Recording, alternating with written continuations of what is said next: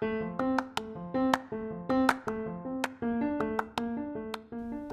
and welcome to Living While Feminist. Living While Feminist is a weekly podcast talking with feminists about the ups and downs, ins and outs, and the emotional rollercoaster ride of living a feminist life. I'm your host, feminist writer, researcher, and author, Jen Thorpe.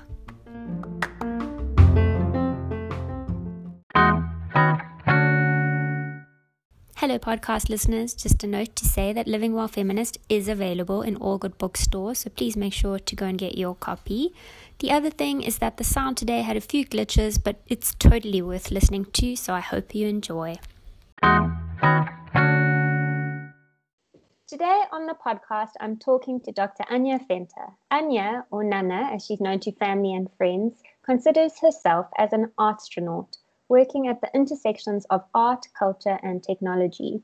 She has a degree in visual communication, a master's degree in media studies, and a PhD in information communications technologies for development. Her PhD looked at how digital creative tools, particularly those on mobile devices, can assist in democratizing visual design capabilities. She currently works as a postdoctoral fellow at the Cape Peninsula University of Technology in the Department of Applied Design. In 2016, Anya was listed by Vizzy in their Artists We Love section, and it's very easy to see why.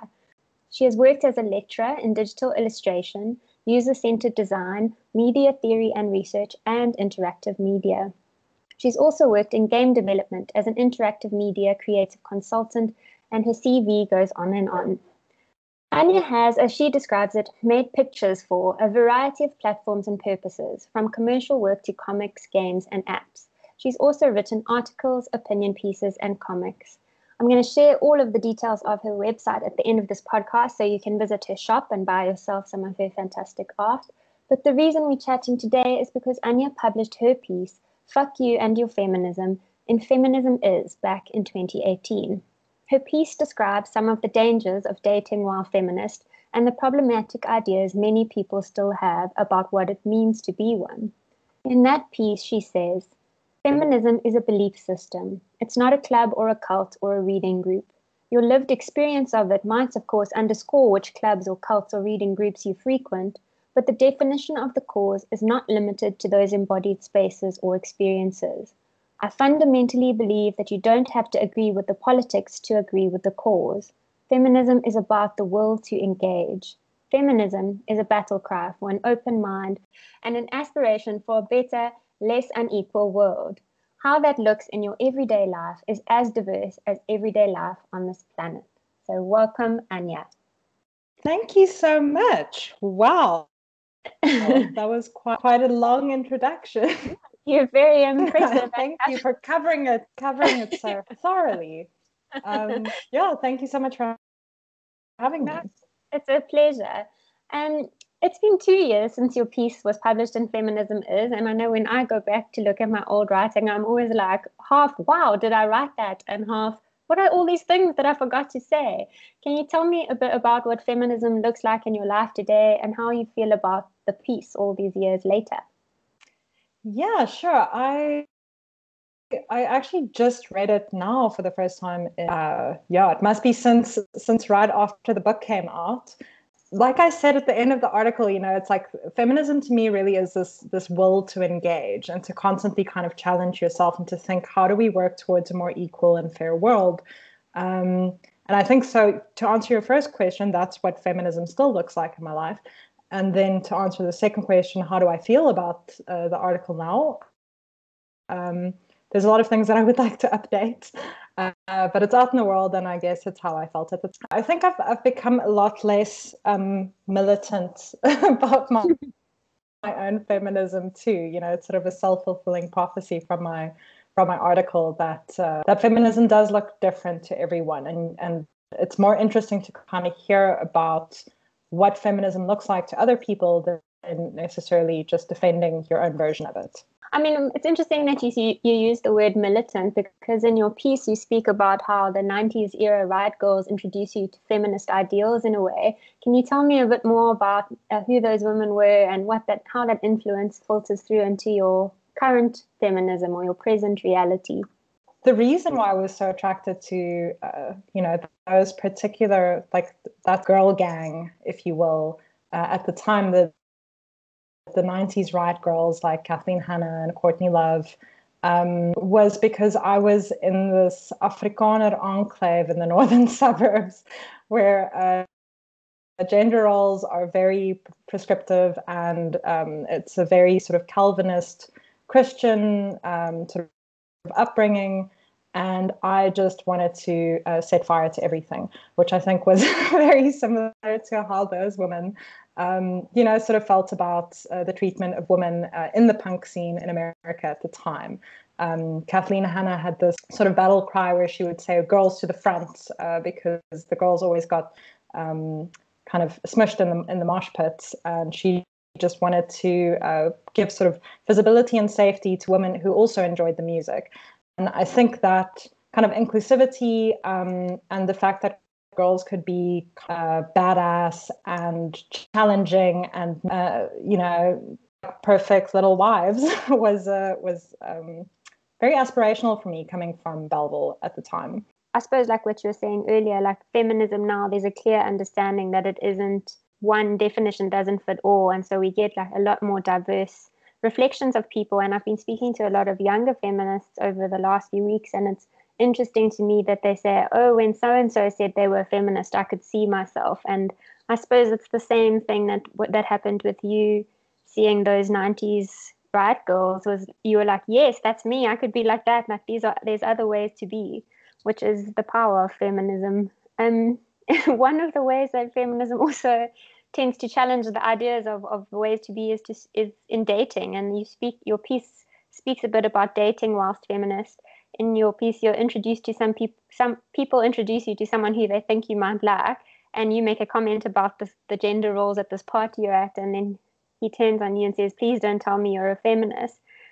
Why do you think it's important to write about those moments where you are met with this fake presentation of feminist ideals? Why did you feel like that was a point to write about? I think firstly it had happened quite recently, me running into this person again 9 years after that first encounter.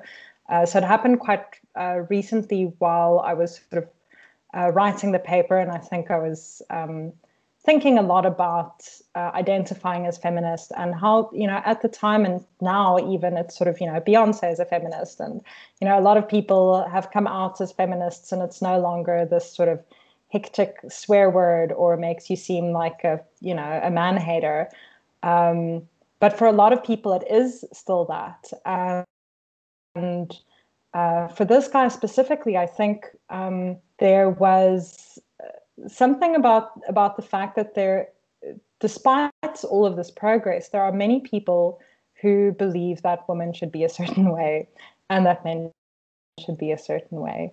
And they live in this very, very binary world that doesn't have space for, sort of the wide spectrum of genders and sexualities that we actually have. It's not an opinion, it's a fact. People don't just fit into these neat boxes. And I think for a lot of people, despite their personal politics or the way they express themselves, what they see on the internet, the communities that they're part of, that is still very often, particularly in South Africa, the people you have to actually deal with at parties.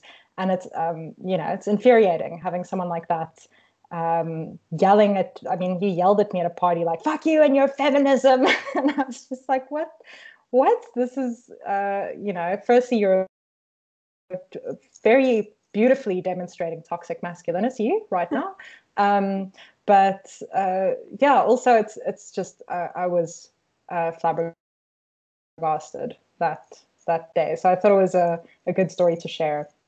Yeah, because I think it's happened to all of us when we've especially the part, I loved the part where you said, I cried out of anger, and I was angry that I was crying, because I think everyone who's been trying to promote any social justice cause, whether it's feminism or anything else, will have had that feeling of being stuck and unable to express yourself and unable to believe that this is happening. But I was thinking a lot about like why I sort of get really angry at myself for crying in that moment. And I wonder why you've why you think that you felt angry that you were crying, or that it was somehow the wrong emotional response to give? So I think firstly it was sort of it was a bit of a scene. I'd seen this person again for the first time in a long time, and I walked up to them, and I'm a sort of a trained ethnographer, so I often tend to go with the trouble a bit and go ask people like, hey, how do you feel about that thing now? Or like, I heard, that you were doing this thing. How does that feel? And I was very, like, I remember sitting opposite him with my glass of wine. And I was like, oh my God, how are you? Do you remember this night that we had? Like, it's really struck with me. And I wonder how you feel now. And his response was so angry and so aggressive. And like I said, someone else was like, it's not about you. He had a really bad experience with a feminist on Tinder last night. And the story was something along the lines of he had gone on a date with this person, and she just kind of tore him apart for being quite sexist. And so I think he's very triggered by feminism. But it was really infuriating that I, as a PhD, can go up to this person with this very sort of lovely, delightful demeanor and just be like, hi, how are you? Remember this thing. And that someone can act with such aggression and such violence in front of members of my family, in front of my friends. And my first reaction, because a part of you is kind of scared, was to sort of start crying kind of angrily. And I guess I was angry that I was crying, that I couldn't take that as a sort of either a teaching opportunity or have some kind of sassy comeback or win in a way that wasn't me kind of falling back into this sort of kind of victim. I shouldn't say that, because it's like I was kind of a victim of his anger, right? And it's natural to cry when someone is aggressive towards you. But I guess I was frustrated that I couldn't win him in that moment. Yeah, I mean, I related so much to that particular portion of all the arguments that I feel like. Also, for me, if I'm in an argument and the issue really matters to me, I can feel that emotional response building, and it does feel like a betrayal of my body in some way, that it doesn't want to just proceed logically ahead. Right? But also, yeah. like you're saying, like, the only reason that I think that is because I've been conditioned to think that crying when someone is so aggressive towards you is not a normal response, when we know that it is from childhood. It's something that's, gendered out of us. So it's so complex. The piece as well touches on something really important, and you describe the idea of male tears and the problem with it. And I thought it was really wonderful how you explained about male tears, that after all, the term male tears as an irreverent popular culture trope doesn't draw on the occurrence of actual male tears, but rather the prioritization of hurt male feelings in the face of very real violence that women face on a daily basis. So do you think it's necessary to bring men into the feminist movement, or to expose them to feminist ideas? And how do we get past the male tears problem? Absolutely. I think one of my mentor who passed away, his son posted this thing about how many young boys commit suicide, and how up until the age of 9, boys and girls tend to cry at the same amount. And then at some point we tell little boys that they're no longer allowed to express their feelings. And when they can't express those feelings, they end up being depressed and killing themselves. And it's, feminism is for men too. This idea that that embodying your manhood should mean that you can't cry, that you have to be tough, that you shouldn't talk about your feelings, that you can't be friends with women, that you aren't allowed to express yourself creatively in a way that's not hypermasculine is really, really damaging. And it's real problems among young men and, old men, everyone. So I definitely think feminism is 100% for men too. So then, when you're talking with men who might not see it that way, what would your advice be for, some of the younger feminists who are listening, who haven't been through the mill of all the standard arguments that you get? Like, what would be your starting point to help show a man who's maybe not super receptive but isn't antagonistic how this is an issue for him? I don't know if you should spend your energies on those kinds of conversations. Listen, if someone is going to be even slightly receptive. I think kindness and gentleness is always the way. But if someone is going to tell you that, you know, you're being pushy, or that, you know, the fuck you and your feminism, then just exit the conversation. And those people, hopefully, eventually the truth will come out for them in their lives. Yeah, I think, I mean, it's really difficult, a really difficult question to answer, because I think a lot, I mean, my husband is, I often joke that my husband is like a bigger feminist than I am. And that's like, you know, I have these super, I've trained my younger cousins and brother very well. They're all these, you know, absolutely lean into feminist ideals and talk about their feelings and go for therapy and, you know, try and be good to, you know, the women in their lives, and support women. And the people closest to you are obviously the easiest places to start. I wouldn't recommend to any young feminists to go into a bar and try and convert some kind of toxic man sitting there. Definitely. I think there's two sort of things that you're touching on. And the one is that someone has to be open to the truth that you're sharing with them for them to be able to receive it. And the other is that, you know, we live in South Africa. It's not always safe to get into an argument. So there's a sensible thing around picking your battles. I heard this very useful thing last night on one of the many internet things I was watching, that was, there's 3 types of truth. There's personal truths, political truths, and objective truths. And if someone you're talking to is objective truth is that women are less, you are wasting your time, and you should save your energy on your feminist argument for someone who you might win over to the movement. And so I fully agree with you. Absolutely. Let's talk about your art a little bit. Full disclaimer, I am not cool, and I don't know any of the right terms to describe different types of art, but I only know that I like yours very much. So how would you describe the creative work that you do, and what influence feminism has on that, if any? Oh, so, I mean, huge influence. I would describe my art, I guess, somewhere between sort of pop art and sort of lowbrow pop surrealism. Mostly, I mean, the art that I make for myself, that is sort of my my own personal work, often revolves around, I guess, women characters. I like to explore sort of the broad spectrum of, I guess, sort of different feminine identities. So often it's quite sci-fi and mixed with, like, I don't know, aliens and weird creatures and things like that. I guess it's quite fantastical. And a lot of the work that I do, including comics and stuff, is sort of these imaginary worlds, either futuristic worlds or, I guess, sort of alternate realities where everything's lovely and people are equal, and women with 3 eyes aren't are completely normal. So yeah, I think that from my personal work, then I do a lot of commissions of families. I think feminism inspires my work because I'm feminist. I don't know if I could if I could make, I mean, I have these patches that I sell that say Jurassic patriarchy and things like that. It's weird that that's not the first thing that comes to mind. But yeah, I guess it bleeds through in my work. It's just like, I believe in this world where there's absolute gender equality, and where, you know, patriarchal ideals die out eventually, because dinosaurs will die, and people can be weird and lovely and quirky and just exist in however they want. So yeah. That's awesome.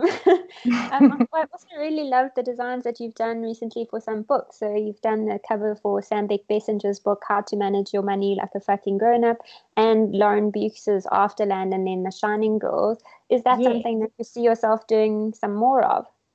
Oh, yes, I'd love to. Obviously for books that I like. But yeah, I love book cover design. It's such a cool process working with authors and working with publishers, and also being able to, like, read entire books and then kind of think about what images come to mind.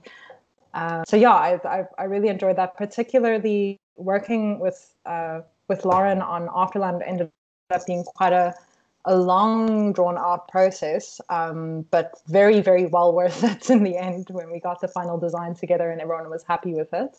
But yeah, I'd love to do more book covers. So anyone who's out there writing a book, hit me up. Also, congratulations on being a doctor. Can you tell us a bit more about your PhD and what it means to democratize visual design? My PhD, I was based in the Center for Information Communications Technologies for Development at UCT, which technically is in their computer science department.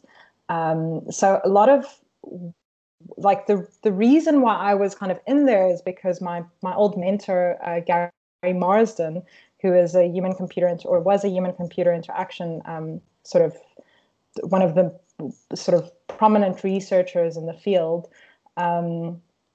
He said, there's all of this really interesting kind of, it's a lab that researches digital technologies, but there's all these really interesting cultural things that are happening.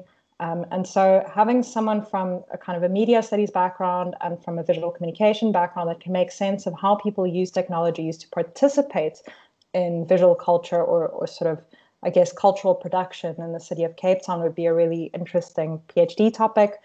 And so he got me funding from Microsoft. Well, initially it was Nokia, and then later Microsoft bought out Nokia.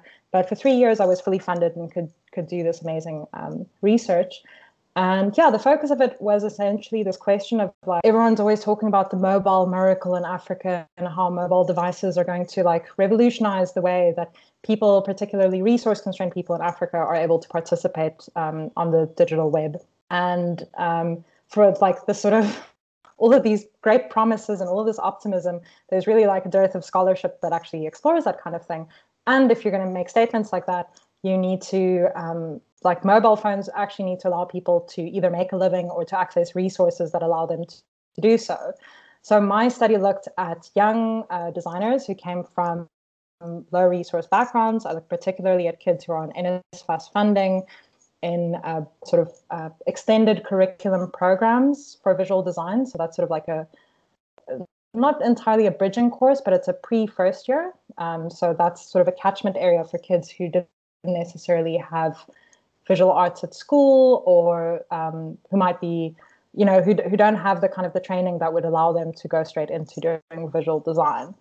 And I wanted to see how mobile devices help them in that process, help them with visual literacy, help them create communities, help them gain access to creative work. And so a lot of my research was essentially just sort of like case studies about how kids were creating fashion labels and starting up micro enterprises and, doing commissions to help them buy materials for university.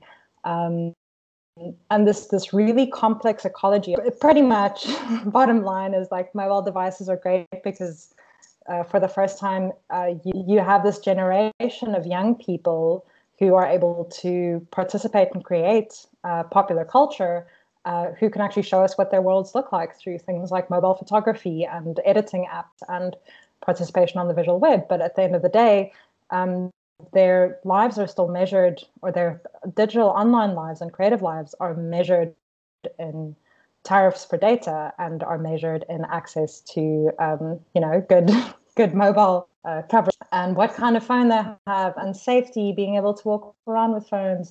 And there's all of these factors that developers of technology certainly need to take into account if they want to develop for those kinds of contexts. And yeah, that's pretty much my thesis. Sounds very interesting, and well done for summarizing what's probably a very complex thing done into a soundbite.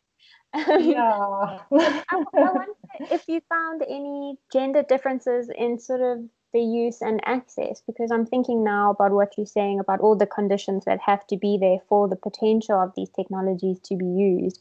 And I've just been finished doing some research earlier this year that was looking at women's access to things like the internet. And I mean, it's one thing to say you have access to the internet in your home, but if the internet quality is very poor, or you're using a dodgy, I mean, I don't want to say the T word, but if you're using Telkom or you have some other lower grade, thing, it's going to affect what you can produce. Did you find anything that showed any big gender differences, or was it pretty much based on economic access?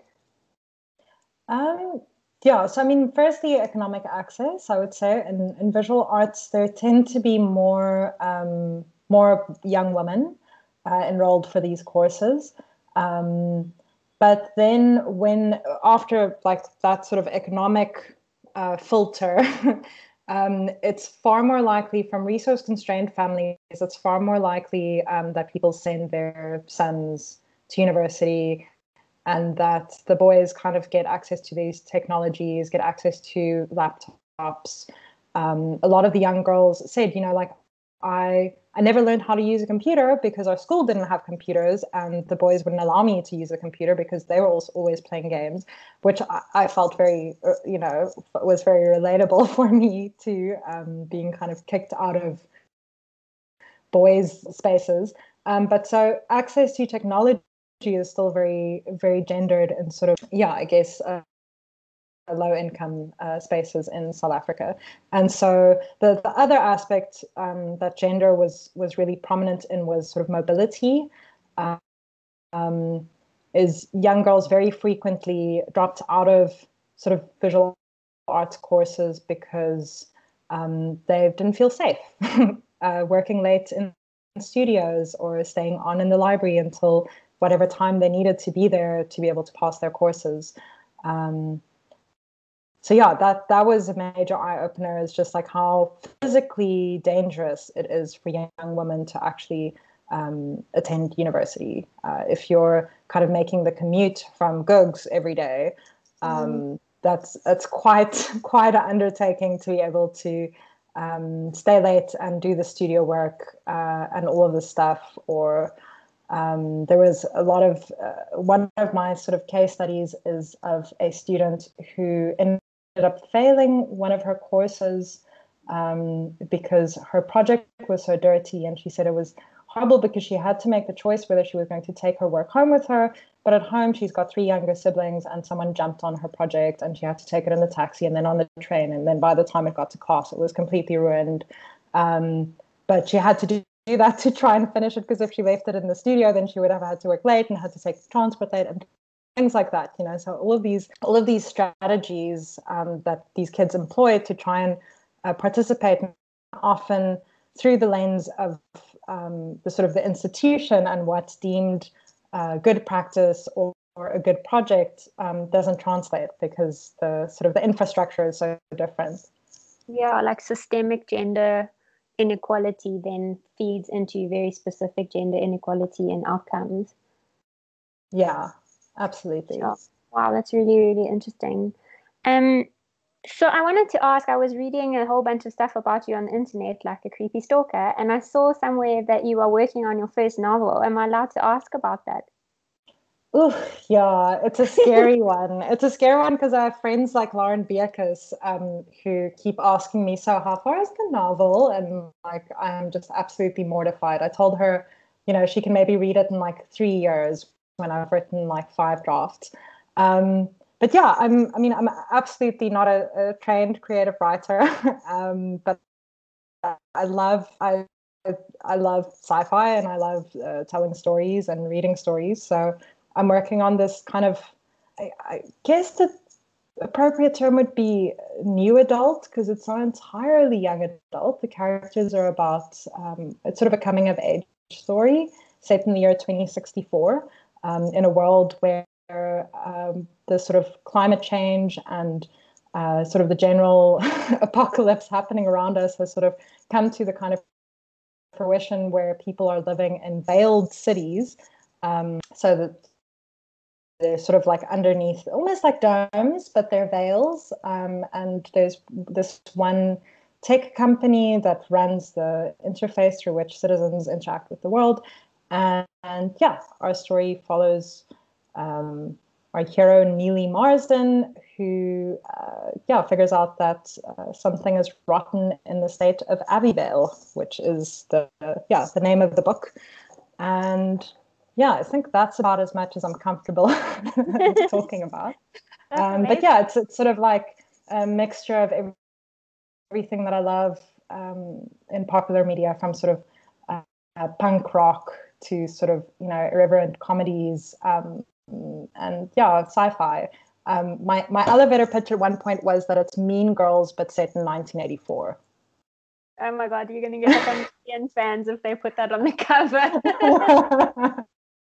But I mean, it's so interesting to me to listen to you because I'm imagining when I write, it often starts with a character, and I'm thinking for you of how visually minded you are, and how the images that you create, the ones that you share that are not explicitly commissioned, it's very clear that those characters have a whole story in your mind. So do you picture things visually first and then write them, or do you build as you're going? Yeah, I think it's a bit of a back and forth. I just cleared out my studio this week, and I was like, oh, yay, I found the floor plans of the Marsden house, which is like I've drawn out the 3-story floor plans of the household so that I can remember what the size of the rooms and which window looks out over which direction. And so I guess I am very visual. I mapped out the entire city and the places before even starting telling the story. With characters, I think it's actually ironically quite difficult because I had an idea for what the characters were like starting out, and I didn't really know what they looked like yet. But I eventually sort of printed out actors and people from the internet that I was like, oh, that I guess that's kind of what she would look like. Now at the point where I'm writing sort of a lot more dialogue and stuff, where I really need to be able to hear their voices. So yeah, I guess, I mean, you could obviously relate to this. It's like a total quilt situation where the pieces kind of just come together as they come together, and you need to always find new ways to sort of find a fresh perspective. So whether that's drawing a map or sketching a character or Googling weird locations. Yeah. Yeah, I mean, there's so much of writing that never gets into a book, and that you have to know as the writer that is really irrelevant to anyone reading it. And you sometimes can tell in books where the person just wanted to put it in because, it was like a real thing for them. But it's such a wholly consuming creative process. I'm really excited, and I can't wait to read your book. It sounds really great already. In a few years. In a few years. That's the other thing, is that it takes like forever to write a book. I wish people understood that more. I think writers would get a lot more societal praise if people realized it was like 4 years of your life and people read it in a weekend. It's so depressing. Yeah. My poor husband just released his video game, and they worked on it for 3 years, and it's like a 25-minute playthrough. And I was just like, shame. There's all this build up, and then people kind of finish it like before he can blink, shame. Yeah. Writing is very similar. Yeah, but it's amazing that you're going to be able to combine the two parts of your creative self, because I don't think there is just one part anyway. So well done on starting, and good luck on finishing. Thank you. So I have 3 quick questions to end off. We all need it. Yeah. 3 quick questions to end off that I'm asking everyone who comes on the podcast. The first is a book that has inspired your feminism, or perhaps given your essay, a song or anything creative that has inspired your feminism. Okay, so I have to give a shout out to Caitlin Moran, who I know is she's sort of she's sort of like a everyday feminist, very relatable and has a very broad reach, and maybe isn't always. I know that she has some blind spots, but I truly, truly enjoy her work, and she has been one of those people that I still have friends, like very close friends, who don't necessarily identify as feminists, who say I agree with feminism, but I'm not going to go out and be a feminist. And being able to give them Caitlin Moran's really accessible, really sort of gentle introductions to ideas around feminism has made a world of difference in terms of those conversations. Say Caitlin Moran's how to be a woman, how to build a girl, how to be famous. I'm a very big fan. Yeah, I think she has a quote that I love where it's like, are you a feminist? If you reach your hands down your pants and you want to be in control of that, then yes, you are. Yeah, Yes, yeah. something And to that effect. I think the one of the reasons why I say, she's got some blind spots is I think that quote read like, put your hands in your pants. Do you have a vagina and do you want to be in control of it? If the answer to both is yes, then certainly you're a feminist. Yeah. And I think, that needs a bit of an edit in this day and age because not all women have vaginas. But I think the thing that I absolutely appreciate about her is that she is so open to debate and criticism and adjusting her views, and she just feels like this very relatable, accessible person, Yeah. and I love her work. And she's very funny as well, which is like does millions of things successfully for people who think feminists are not funny, which we all know is not true. And she is just Yes, hilarious. And yeah. do you have a quote that inspires you or that motivates you? Ooh, okay, yes, I went to go find this today. So I recently started reading Donna Haraway's Staying with the Trouble, Making Kin in the Cthulhu Scene. And I don't know if you're familiar with Donna Haraway, but No. so she is a member of this sort of what you would call the social science and technologies or science and technology studies. But she is a feminist and she is a scientist. And so she looks a lot at the role of, I guess, technology in sort of the future that we're going to have and how to sort of craft equality in this world. And in Staying with the Trouble, which I think is also just such a great like she talks about staying with the trouble as this thing of like, if something feels uncomfortable, there's a problem there and you need to figure it out. So stay with the trouble and keep going, because that's where the interesting things come from. And this book essentially is sort of she had the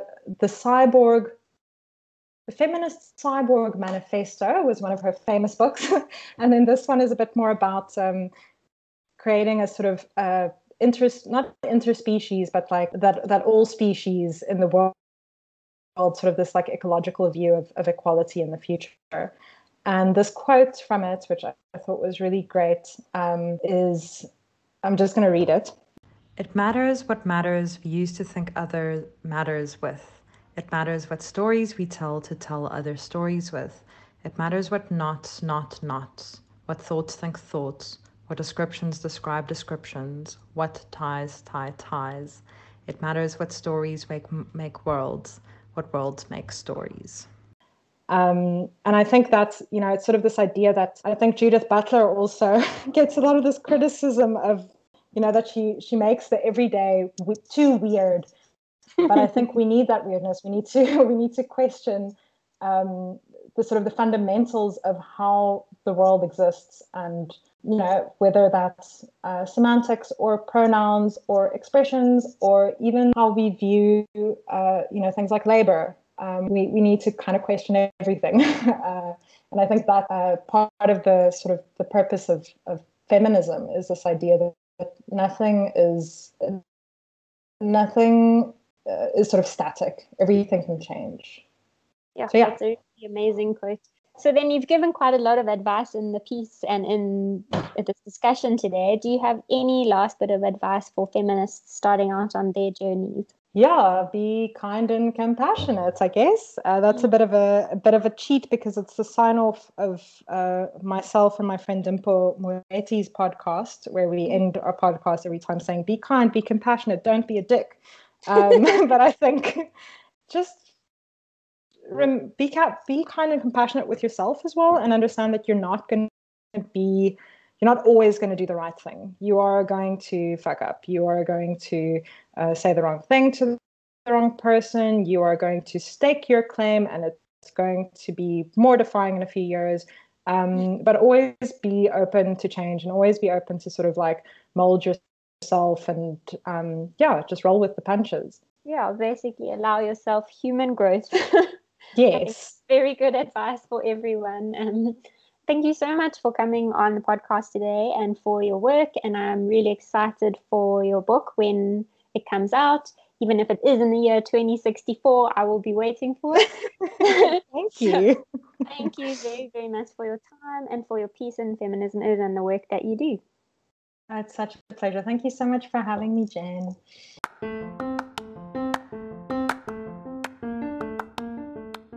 Thanks so much for tuning into this week's episode of Living While Feminist with me, Jen Thorpe. Please do tune in next week to hear more from feminists about their lives and experiences.